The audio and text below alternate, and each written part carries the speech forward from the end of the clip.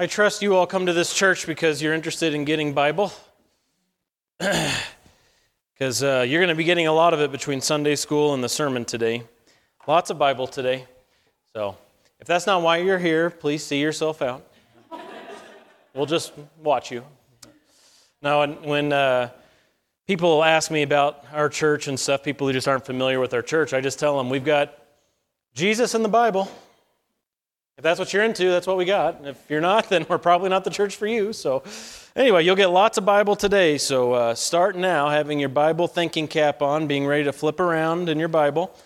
That'll be happening a lot today in both services, okay? How about I pray, and then we'll get into what we have for Sunday school. Father, we thank you so much for this day you've given us, that you just to show your faithfulness and your mercy today already, that we are recipients of your grace.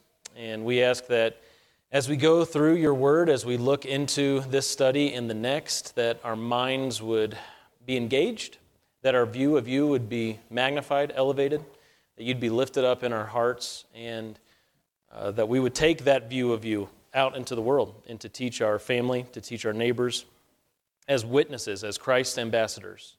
God, help us to be faithful in this mission for your sake, and it's in Jesus' name we pray. Amen. Well, last week we started page 23, so make sure you're on page 23 in the notes.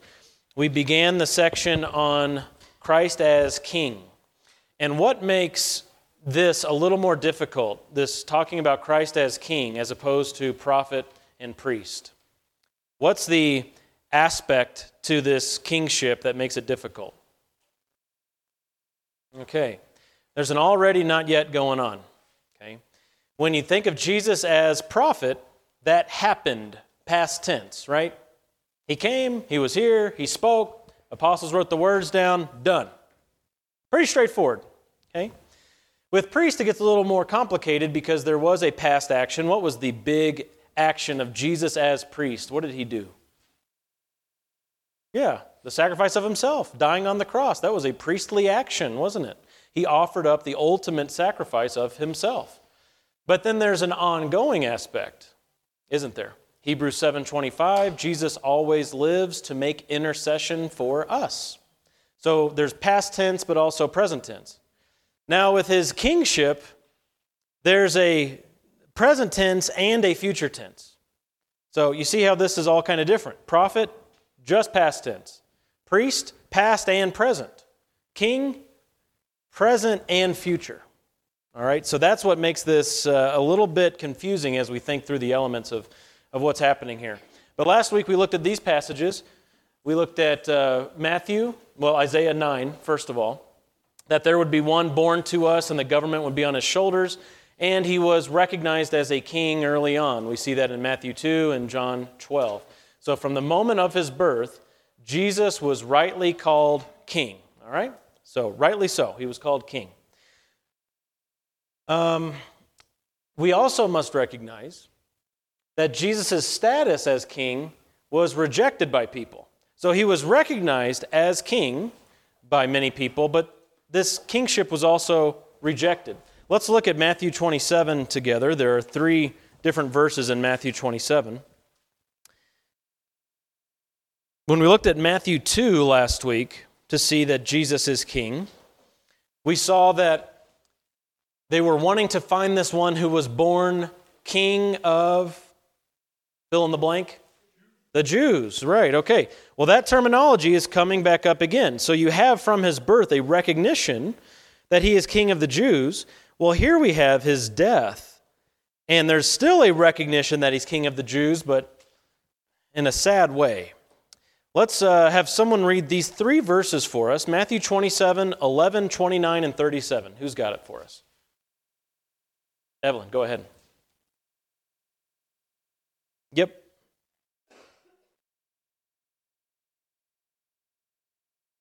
All right, so you have that same terminology, king of the Jews. Not just king, but it's specifically king of the Jews.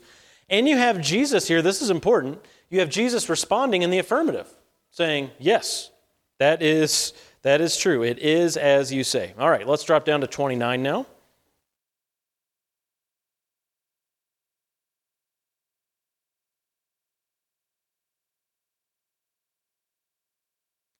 All right, so here's this title coming up again, but they obviously aren't recognizing him truly as King of the Jews. This is while they are killing him. They're mocking him, is what Matthew specifically says. But there's that title again, and then we see it also in verse 37.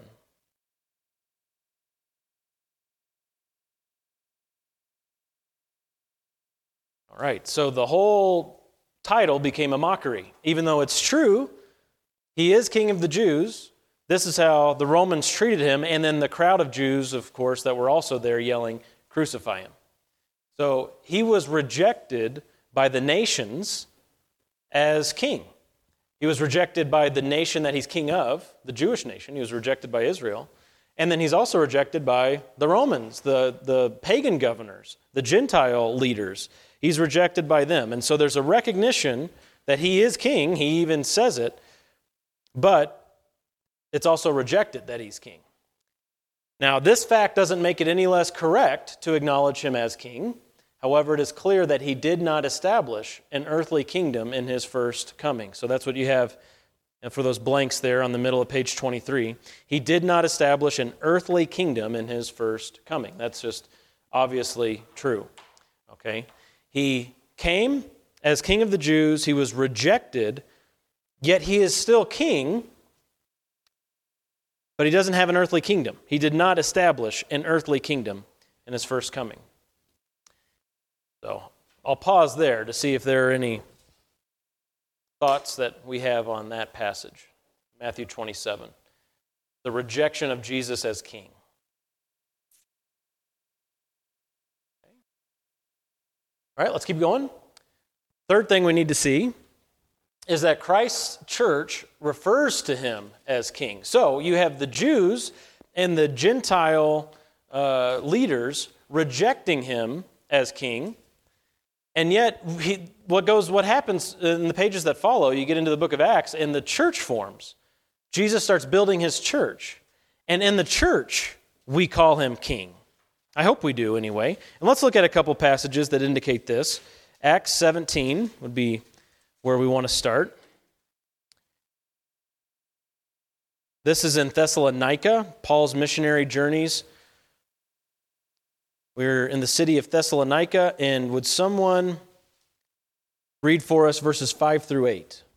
Acts 17, 5 through 8. Mike, go ahead.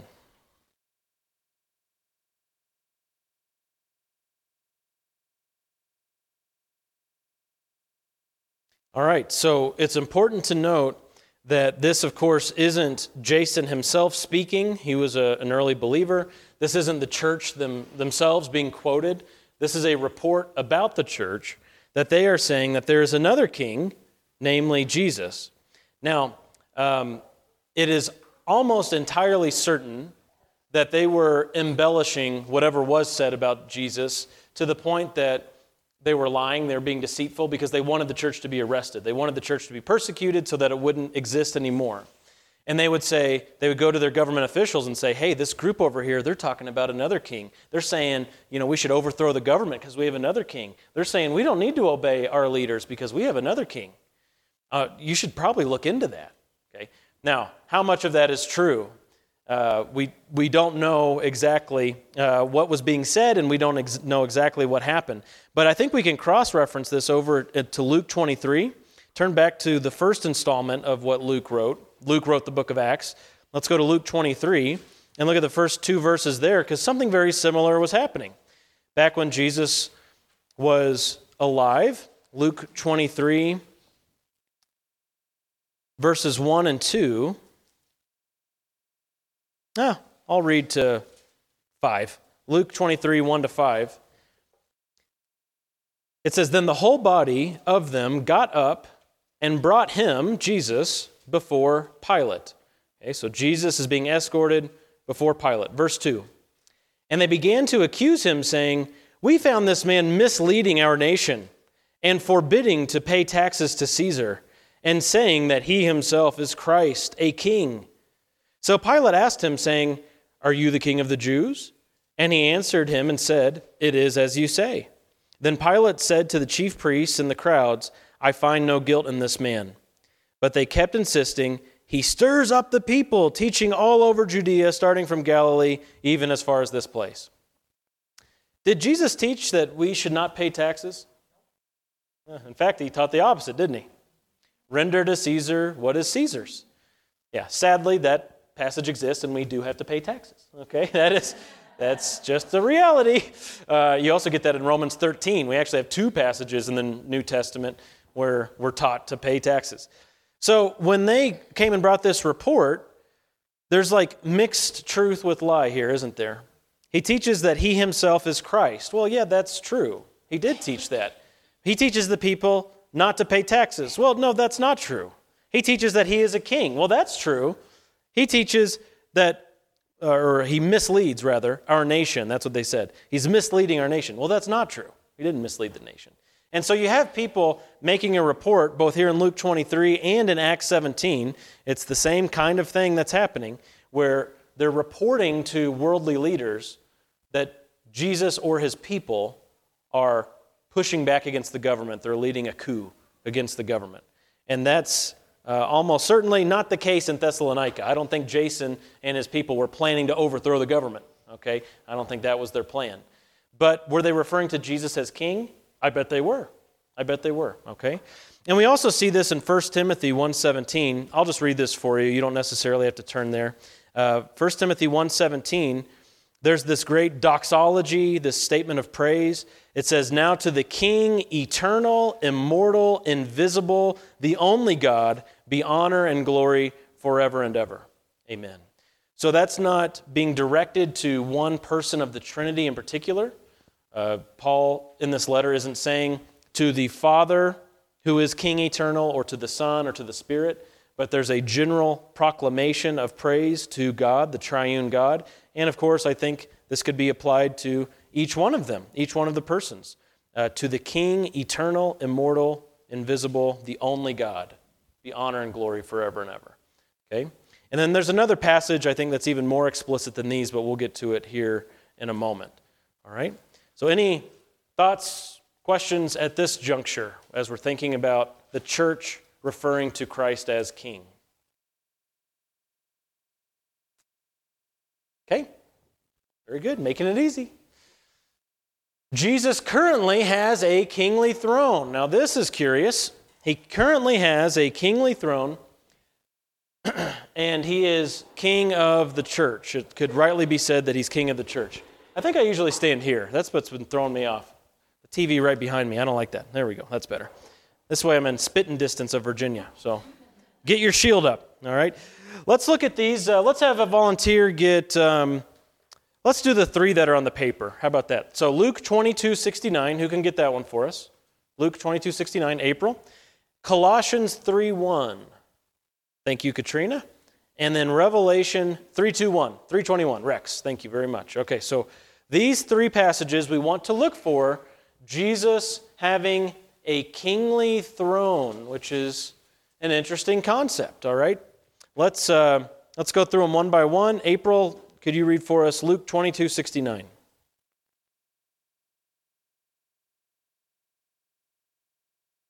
Okay, Jesus teaches that after his death, resurrection, ascension, he's going to sit at the right hand of the power of God. So there's a sitting that's happening. That means there's a throne.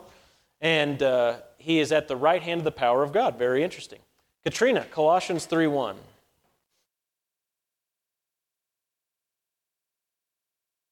Jesus is seated at the right hand of God. That's a kingly, authoritative place, isn't it? That's where he is. And then Revelation 3:21, Jesus is giving encouragement to churches to keep going, to endure to the end. And listen to his reasoning as to why he's calling these churches to endure to the end. Go ahead, Rex.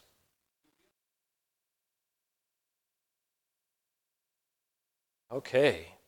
So Jesus says, for those who overcome in this life, the Christians who endure, there will be a throne for them. They will be with Jesus reigning and ruling, sitting with Jesus on his throne. And then he makes a correlation and says, just as I overcame and sat with my Father. Can you read that very last part again, Rex? Where did he sit? On 3:21? Jesus said he sat where?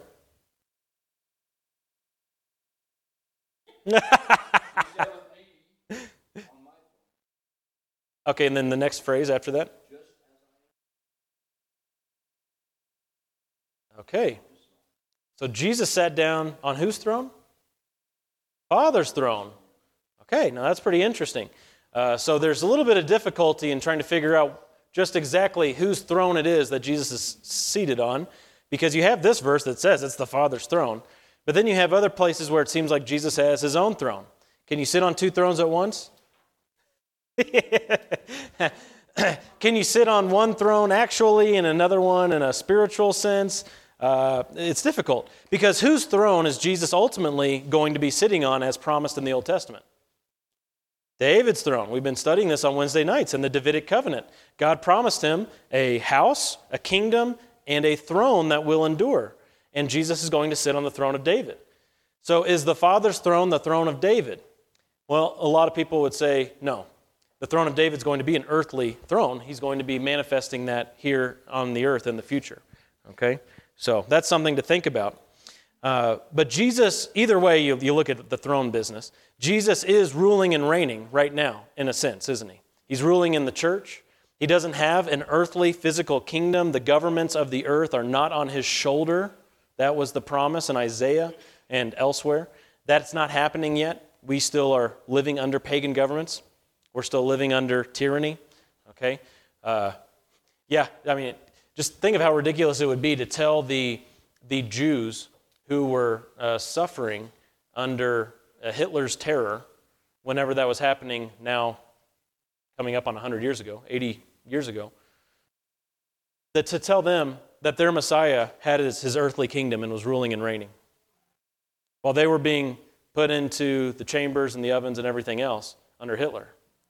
Okay, so there is no earthly kingdom yet, physical kingdom yet. I mean, if you were to tell them, well, the government is on Jesus' shoulders, they'd say, are you serious?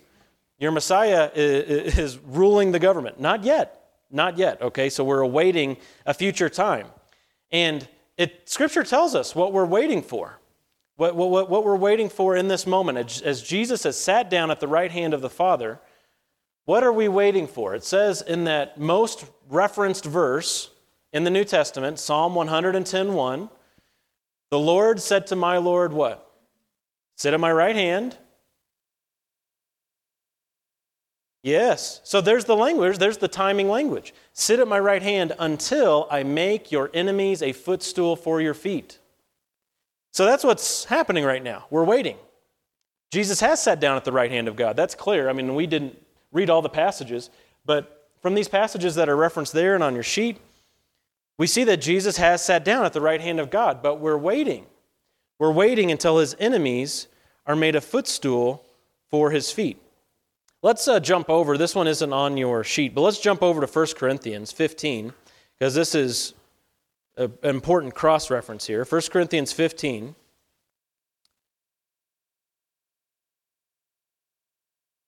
And we'll read 22 to 28. Okay, so there are a couple passages that weren't listed out for you on the sheet. 1 Corinthians 15, starting in verse 22, it says, "For as in Adam all die, so also in Christ all will be made alive, but each in his own order. Christ the firstfruits, after that those who are Christ's at his coming. Then comes the end, when he hands over the kingdom to the God and Father, when he has abolished all rule and all authority and power, for he must reign until he has put all his enemies under his feet. The last enemy that will be abolished is death, for he has put all things in subjection under his feet. But when he says all things are put in subjection, it is evident that he is accepted who put all things in subjection to him. When all things are subjected to him, then the Son himself will also be subjected to the one who has subjected all things to him, so that God may be all in all." Okay, so we get some of the same sort of language here about what's happening, that Christ is having all of his enemies put under his feet. And at that time then, when that is totally complete, when that action is totally finished, then he will hand the kingdom over to the Father. And he himself will be in subjection to the Father from that point on through eternity. Let's look at verses 23 and 24 again. There are three phases that are listed out in 1 Corinthians 15, 23 and 24. What are the three phases? Each in his own order. What's the order? Okay, which is described as Christ doing what? Well, before that, what did Christ do? He rose from the dead. Look again at verse 23. All will be made alive, it says at the end of verse 22, but each in his own order. Christ, the first fruits. He rose from the dead first, didn't he? Okay, then what happens? Good. Dead in Christ. Rise when? When do the dead in Christ rise, according to that verse? Oh, come on. Good, thank you. That is coming. So, has that happened yet? Very good. That was a test. Okay, it has not happened yet. So, we have a 2,000 plus year gap right there, don't we? Okay? So we're in the middle of the gap between steps 1 and 2. That's where we are. And then what's the third thing? Verse 24. Okay. The kingdom delivered to the Father. Oops.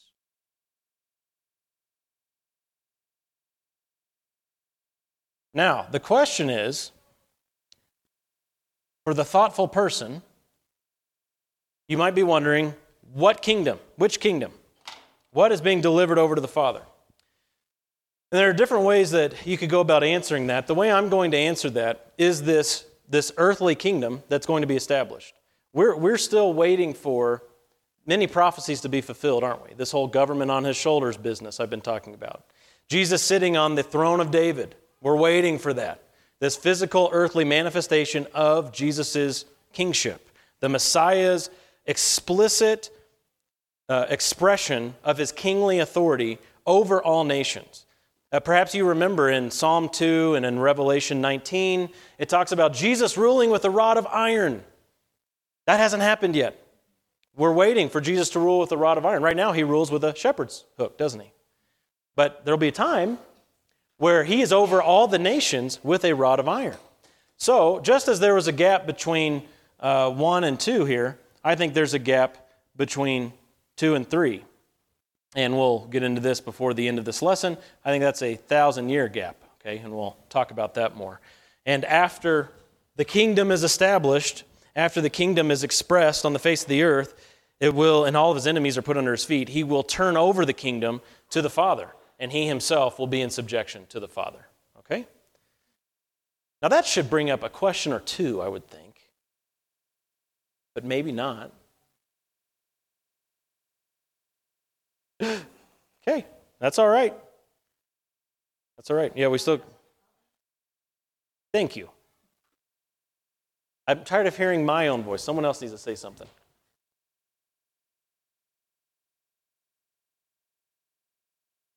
Yes.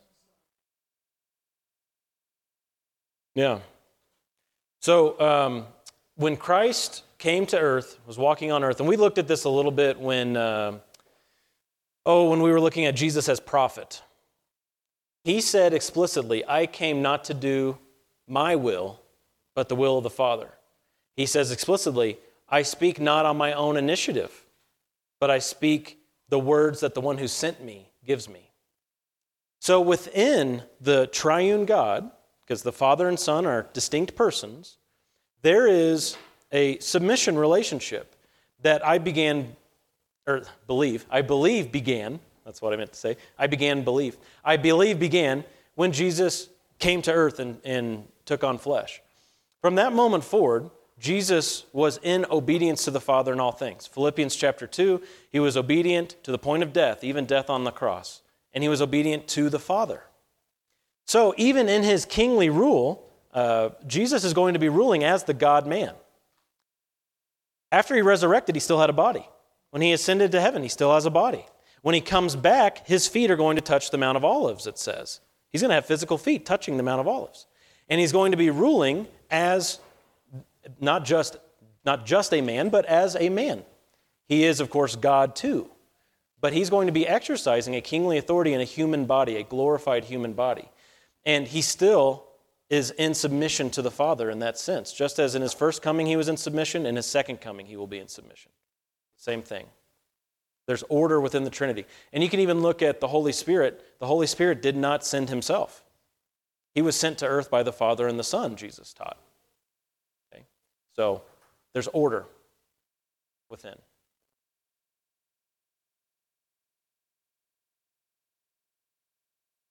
So yeah, that will be with the new, obviously Jerusalem will be renovated at that time. You can read about that, of course, in the prophets. There will be geographical changes, not just with cities and buildings, but with the actual physical land that will happen. But then you have the new heaven and new earth business, and a new city descending from heaven, the new Jerusalem. And that happens after step 3 here.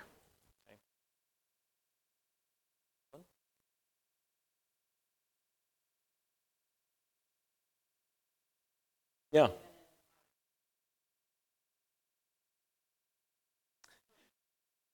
You're a stubborn person. Okay, just say it.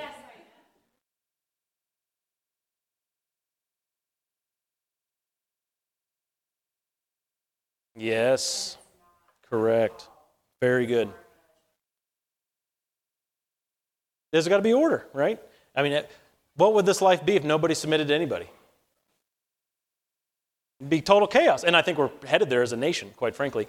But but there has to be order. That's exactly right. So you have a submission relationship explained in Scripture in several different ways. The most common one that people think of, wives submit to your husbands. And then that your mind automatically jumps to, well, that means women are less than and men are meant to be dictators of the home. And a lot of people can jump there, which just isn't true. Children are to submit to their parents, but who of us looks at our children and say they're less than human or that they're less than us or something like that? Now, we recognize there's a dynamic there where they're immature. There's childishness there that has to be worked out, but that doesn't make them less by nature. We look at authority. We are all called to submit to the governing authorities, which as Americans we don't like. But who would say, well, that means we're less than authorities? Well, no, it's just order. That's just order. You have all creation is going to be in submission to Jesus. You have angels and levels of submission within angels and in relation to God and to us. Right now we're lower than the angels, but later we will judge angels. And so, yeah, you have all kinds of submission relationships, but you're very correct in saying it's not about more or less than, it's about order. That's it. Other thoughts or questions? James?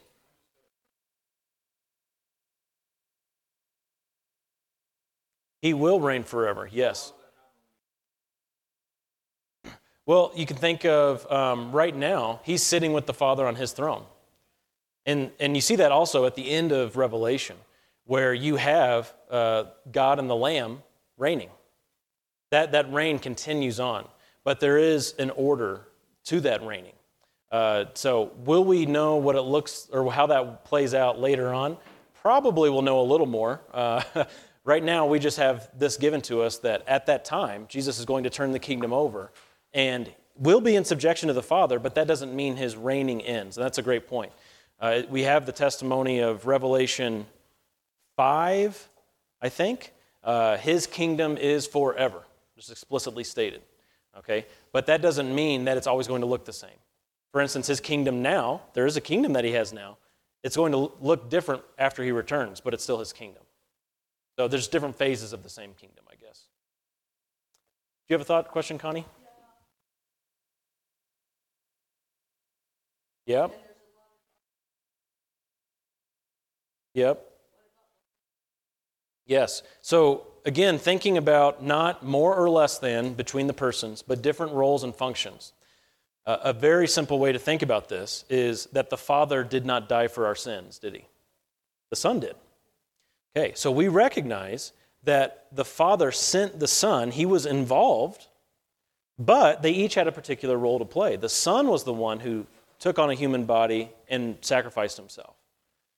And so that doesn't make either one of them more or less God than the other, but it shows that in his amazing program, God has different roles. So again, with the Holy Spirit, it's not his function to rule and reign from a throne. It's not the role of the Spirit or the Father to take on a human body. Only the Son. And so there's order within the Trinity, and there's different function too. The Holy Spirit comes to indwell us. The Holy Spirit is the one with whom we should be have the most personal relationship.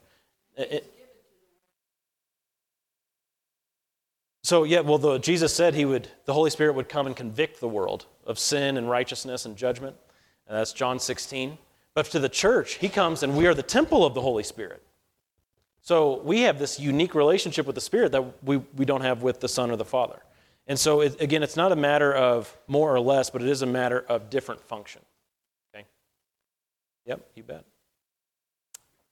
Other thoughts or questions? See, Joe, you got the ball rolling. Good job.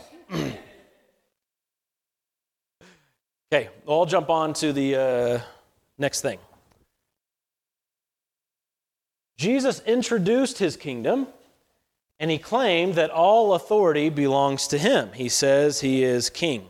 All right, so yet another aspect of this. You don't have these verses on your sheet, but do you know what Jesus' first words were when he went out for his earthly ministry? After his temptation in the wilderness with the devil, he now begins his ministry. And what were the first words? He said, "Repent, for the kingdom of heaven is at hand." So there is a very real sense in which Jesus was presenting the kingdom of heaven in his first coming.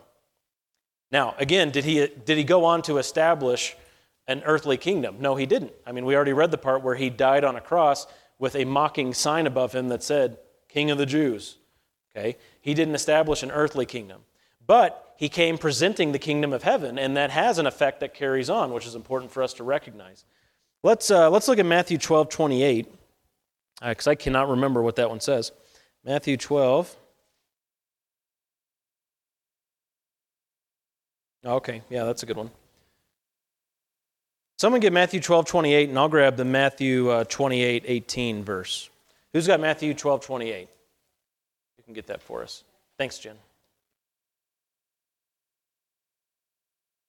All right, so Jesus says explicitly, his casting out of demons is a demonstration or an example or a proof that the kingdom of God has come upon the people who are beholding that. So again, this isn't the explicit kingdom that's prophesied in the Old Testament, the physical kingdom that's in the Old Testament. You read through the prophets of the Old Testament, over and over again, you're seeing these visions of an explicitly physical, earthly kingdom that the Messiah will rule. This isn't that, but it's still a manifestation or an evidence of the kingdom of God. That here he is walking among them and performing miracles. And then after his resurrection, before he ascended, Jesus told his disciples in Matthew 28:18, "All authority has been given to me in heaven and on earth." Jesus says he has presently all authority in heaven and on earth. So we can rightly say Jesus is King of Kings, Lord of Lords. Whatever earthly government structure, whatever earthly person you want to throw at Jesus, Jesus is king of him. Jesus has authority over him. Jesus is his ruler. Now, again, it hasn't been explicitly shown through his kingdom that he's going to have on the face of the earth, but it's nevertheless true, and that kingdom is coming. Jesus made it very clear that though he is king, his kingdom is not like worldly kingdoms. And we should all go to John 18 now to see that interaction, because he has this back and forth with Pilate about his kingdom. John 18, starting in verse 33. It's a little bit longer of a section, 8 verses. But would someone like to read John 18, 33 to 40 for us? John 18, 33 to 40. Thank you, Mandy.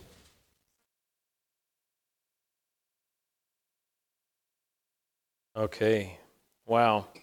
That is a very dramatic interaction, isn't it? What is truth? What a question to ask. And there's debate on what kind of intonation he had when he said that. Like, what is truth? Or a genuine, what is truth? Those are two very different questions, aren't they? But Jesus says here that his kingdom is not of this world. That's in verse 36. That's the quote. My kingdom is not of this world. And then he goes on to say, if it was of this world, then his servants would be fighting to overthrow the government, to make Jesus the king or the ruler instead of Pilate, to make him a king instead of Herod.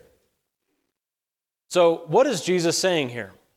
There could be an interpretation that says all of those prophecies that existed up to this point about the Messiah that described in great detail a physical earthly kingdom are now being reinterpreted by Jesus in that he's not going to have a physical earthly kingdom at all. But instead, when Amos and Zechariah and Ezekiel and Jeremiah and Isaiah are talking about figs and grapes and oil and milk and honey and all of that and peace and safety that Israel will have among their nations, instead, all that they were really saying is that the Messiah is going to build a church.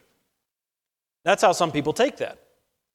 And I don't think that's the answer. I think the answer is actually still here in verse 36 when he says that no, his servants are not going to be having a government coup, but his servants are going to follow him because his kingdom is not of this realm.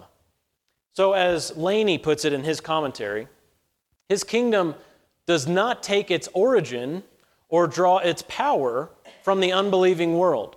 And that's the example that Jesus gave. If my kingdom was of this world, had its origin or its power from this world, then my servants would reflect that in the way they fight and to establish my kingdom. Jesus goes on to explain that if his kingdom did not draw its origin and power from this world, or did draw its origin and power from this world, his servants would have used military means to prevent his arrest. Although Jesus' kingdom will eventually involve an earthly domain, it will not depend on men for its establishment and support. And praise God for that. If it was up to us to establish the kingdom of God through earthly means, it wouldn't happen. Okay, it just wouldn't happen because we are feeble and frail, as we sing about. And so Jesus' kingdom does not have origin, it does not have its power from the earthly realm. It is not of this world. His kingdom is of an eternal power. His kingdom is of an invisible heavenly power. And one of these days that will be explicitly manifest on the face of the earth. We're just not at that point in God's program yet. Okay? All right, still going okay? Got about 15 minutes here. Oh, got out of order there, didn't I? Jesus is spiritually ruling over the church as king and shepherd right now. So now that everything I just said, I don't want to counteract this fact that Jesus is king now and he's shepherd right now over the church. The church is the first installment of his kingdom. And I want you all to see this in Colossians 1 with me. Everybody turn there to Colossians chapter 1. This is a very important verse where it explicitly says that Jesus is the king of the church. Okay. Colossians chapter 1, verse 13. Talking to Christians, the Apostle Paul says that God rescued us from the domain of darkness and transferred us to the kingdom of his beloved Son, in whom we have redemption, the forgiveness of sins. So as a Christian right now, you exist in whose kingdom domain? This verse says the Son's, Jesus Christ's kingdom domain.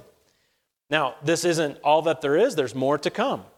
But you, as a member of the church, are a part of that first installment of the kingdom, as Jesus' kingdom will become more and more explicit in the ages to follow.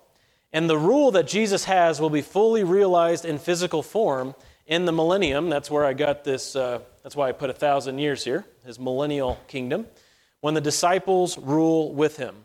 So why don't you guys go ahead and jump over to Revelation 20, and I'll read Matthew 19:28. Both of these passages are critical in understanding what it means that Jesus is king, and he will be king. So you have Revelation 20, 4-6. But before that, I want to read to you Matthew 19:28. 19:28. I'd say that was a good year, wasn't it? But no one in here was alive for 1928. So, all right. Matthew 19:28. Okay, listen carefully to what Jesus says here to his disciples. They ask the question, this is verse 27. The disciples ask, "Behold, we have left everything and followed you. What then will there be for us?" Pretty bold question to ask Jesus, isn't it? Well, Jesus replies to them, "Truly I say to you that you who have followed me in the regeneration, when the Son of Man will sit on his glorious throne, you also shall sit upon 12 thrones, judging the 12 tribes of Israel." Right.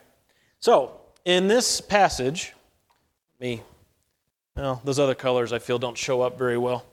This is Matthew 19:28. You've got three elements in here that are really important to make sure you grasp. Jesus says this is going to happen in the regeneration. In the regeneration. Okay? He says at that time, he will sit on his throne.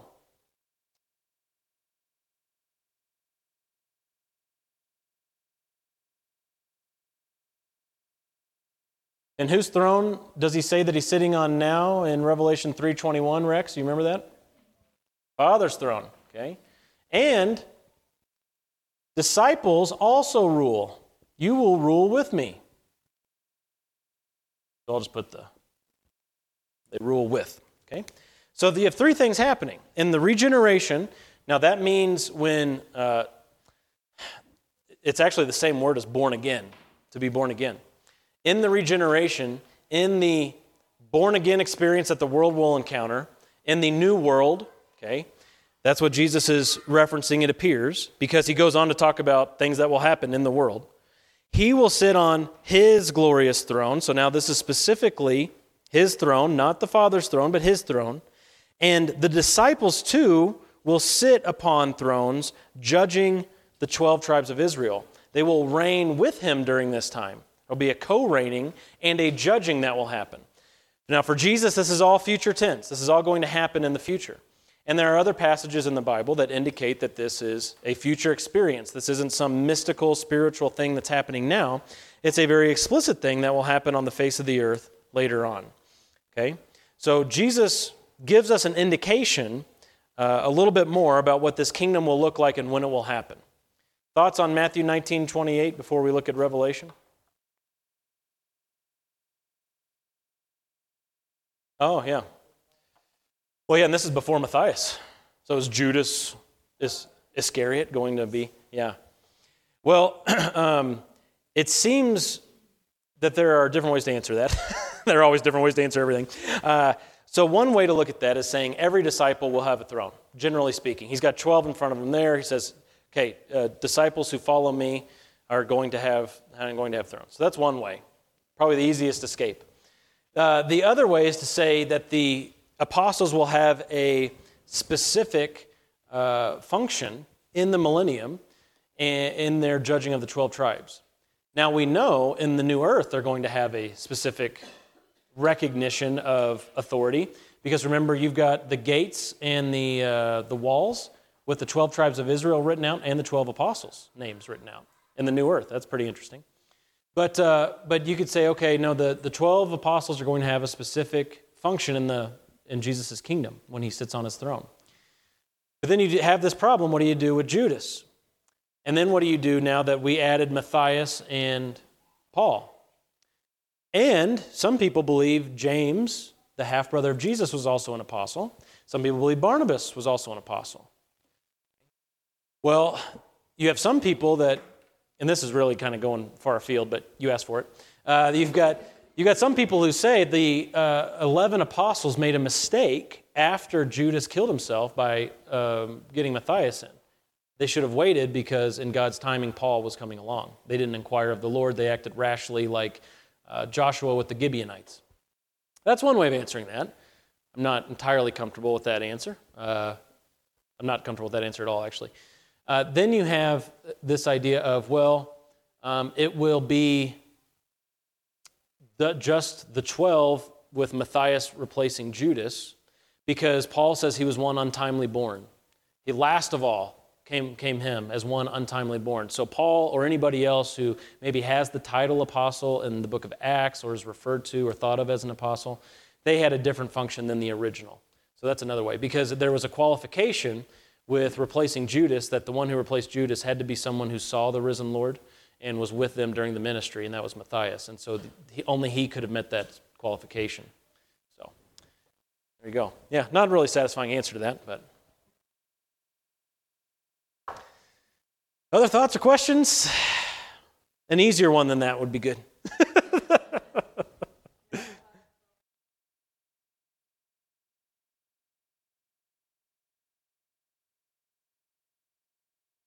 Okay, say that again. Are they going to do what now? Oh, gotcha. Yeah.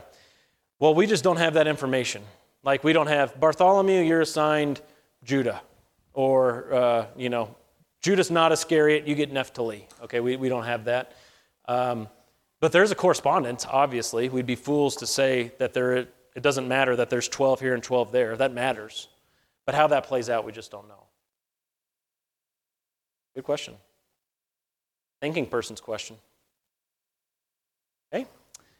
All right, Revelation 20. Let's look at this, verses 4 to 6. Someone want to read those 3 verses for us? Revelation 20, 4 to 6. Mandy, thank you.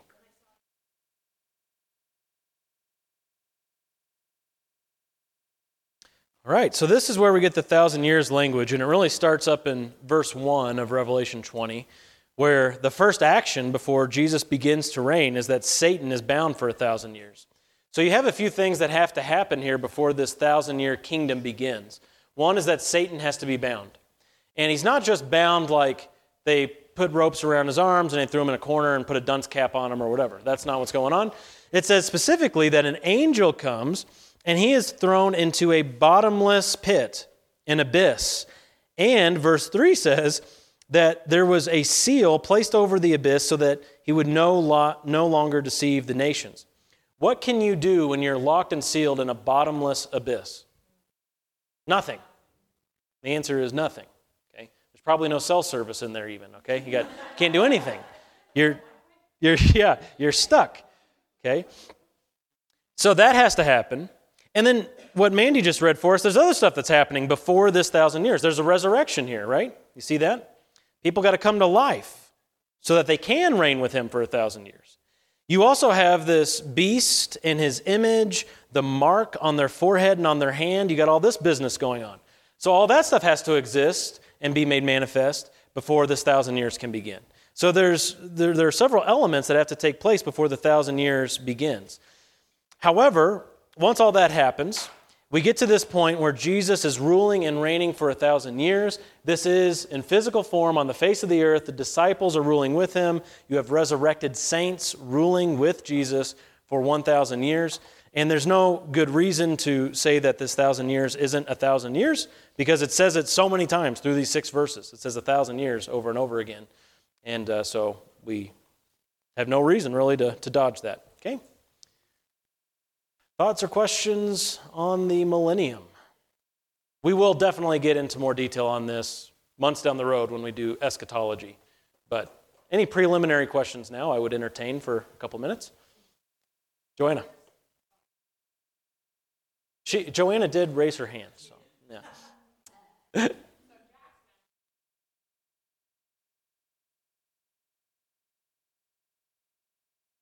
Yeah. Yeah, no, it's a great question. Yeah, well, thank you for letting me know. Melissa forgot to relay that to me, so I'll do a little Bible study with Jackson about that. But Zechariah 14 is your answer. Zechariah chapter 14. It says, again, I referenced this earlier, his feet will stand on the Mount of Olives. So Mount Olivet still exists. You can go over to Jerusalem now and see it. It's still there. And when Jesus returns, he's going to stand on that mountain, and what's going to happen to the mountain? Split. Okay? And who's going to run through it? Not us. Yeah, screaming Jews. Very good. Yeah. Israelites during the tribulation. He's providing safe passageway for them as he returns to start putting his enemies under his feet. in a very explicit fashion. Okay, and so Jesus returns to Jerusalem, and he does rule and reign from Jerusalem also. The prophets tell us that. That's going to be like the center of the world now. The one ruling with a rod of iron still has his physical body. He's going to be in a physical location, and it will be Jerusalem. Yep. Mandy.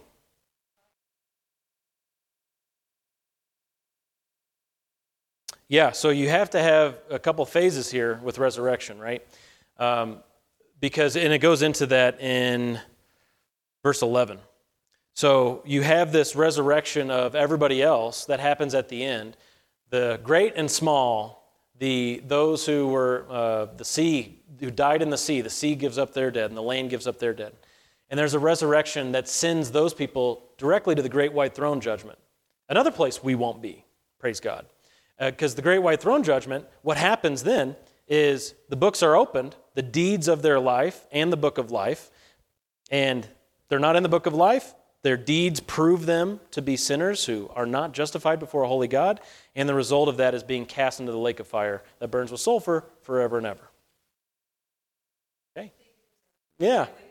Yeah, you bet. It's Revelation 20. That's Revelation for you. Welcome to Revelation.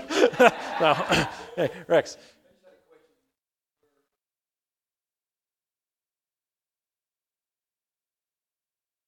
Yeah, so you've got all kinds of things in the Old Testament. I'll give you three things. So one is, again, Zechariah 14. It's an amazing chapter. And that's how his prophecy ends. That's the last chapter. And he talks about, at the end, Egyptians participating in the Feast of Booths, Feast of Tabernacles, during that time. And so there will be a reinstatement of the law, certain aspects of the law. And we have to remember, people get freaked out about this. Like, how could there be a reinstatement of the law? We're not saved by law. Well, you never were saved by the law. The law was never given as a means of salvation. Okay, but it says that Egyptians are going to be participating in the Feast of Booths. Where do you read about that? The law. Okay, so there's going to be a reclamation of the law, where Jesus now, as he's physically on the earth, ruling and reigning in a perfect sense, he's going to be enforcing whatever he wants to enforce, and we see Feast of Booths being an aspect of that. So that's one. Second place is Ezekiel 40. We've been touching on this on Wednesday nights also. Ezekiel 40 to the end, which is 48. You have Israel back in the land being divided up again. There's a temple. There are sacrifices made by Levites, particularly the sons of Zadok. You have all that happening again. People get freaked out. Well, how could there be temples because Jesus died? Well, again, the blood of goats and bulls never took away sin. Hebrews is clear about that. So we're not saying we have to make sacrifices again for sin. Sacrifices never could take away sin. And so there's a repurposing or a reclamation of sacrifices that Jesus has a purpose for that's going to happen in Jerusalem. And then you have Isaiah 19, and these are just three samples. Isaiah 19 is very fascinating, where you have a highway built from Israel, Egypt, and Assyria. And you have them all participating in the works of God, all being called God's people. Israel is God's inheritance, but you have Assyria being called his people, and Egypt the work of his hands. And they're getting along in harmony, and there's a highway, and they're all interacting and moving around. So it's a pretty amazing thing, and it's all still future. Okay? All right, I got to finish this up here. It is important for us to preach Christ as King, to remind ourselves and to tell the world that he has all rule and authority. Okay, so big summary statement. If you're not leaving with anything else this morning, you can leave with this, that we remember that Christ is King. He has all rule, all authority. The world needs to know that too. And to sum up, this is what we were looking at over the last few weeks. Jesus is prophet, priest, and king. He was prophet in the past. He fulfilled that in his earthly life when he walked among us. He fulfilled that office in the past, and that ministry is still effective as we read his words in the present. His priesthood was fulfilled in the past, but it's also continuing to be fulfilled in the present as he continues to intercede for us. So he made atonement for sin once for all. His propitiation is squarely in the rearview mirror. He will never be crucified again. But he continually intercedes for us as our great high priest. And then king, that is a past, present, and future thing, because you have Jesus coming to earth and he's saying, the kingdom of heaven is at hand. I'm casting out demons. That's proof that the kingdom of God is among you. He's king of the Jews. He was born king of the Jews. So in that sense, you've got that kingship being fulfilled. But that's certainly not all that there is. Because in the present, he continues to be king of the church. We are in his kingdom. We've been transferred to the domain of the Son, who is the King. And there's a most explicit manifestation of his kingly office in the future, in the 1,000-year reign, and all those things we were just talking about for the last 10 minutes or so. So it's past, present, and future, but most explicitly future. Okay? Wow. Very good. Thanks. That was fun. How about I say a quick prayer and then we'll leave? Okay? God, again, we thank you so much for this time, and we thank you that you've given us to your Son, Jesus, our King. In his name we pray. Amen.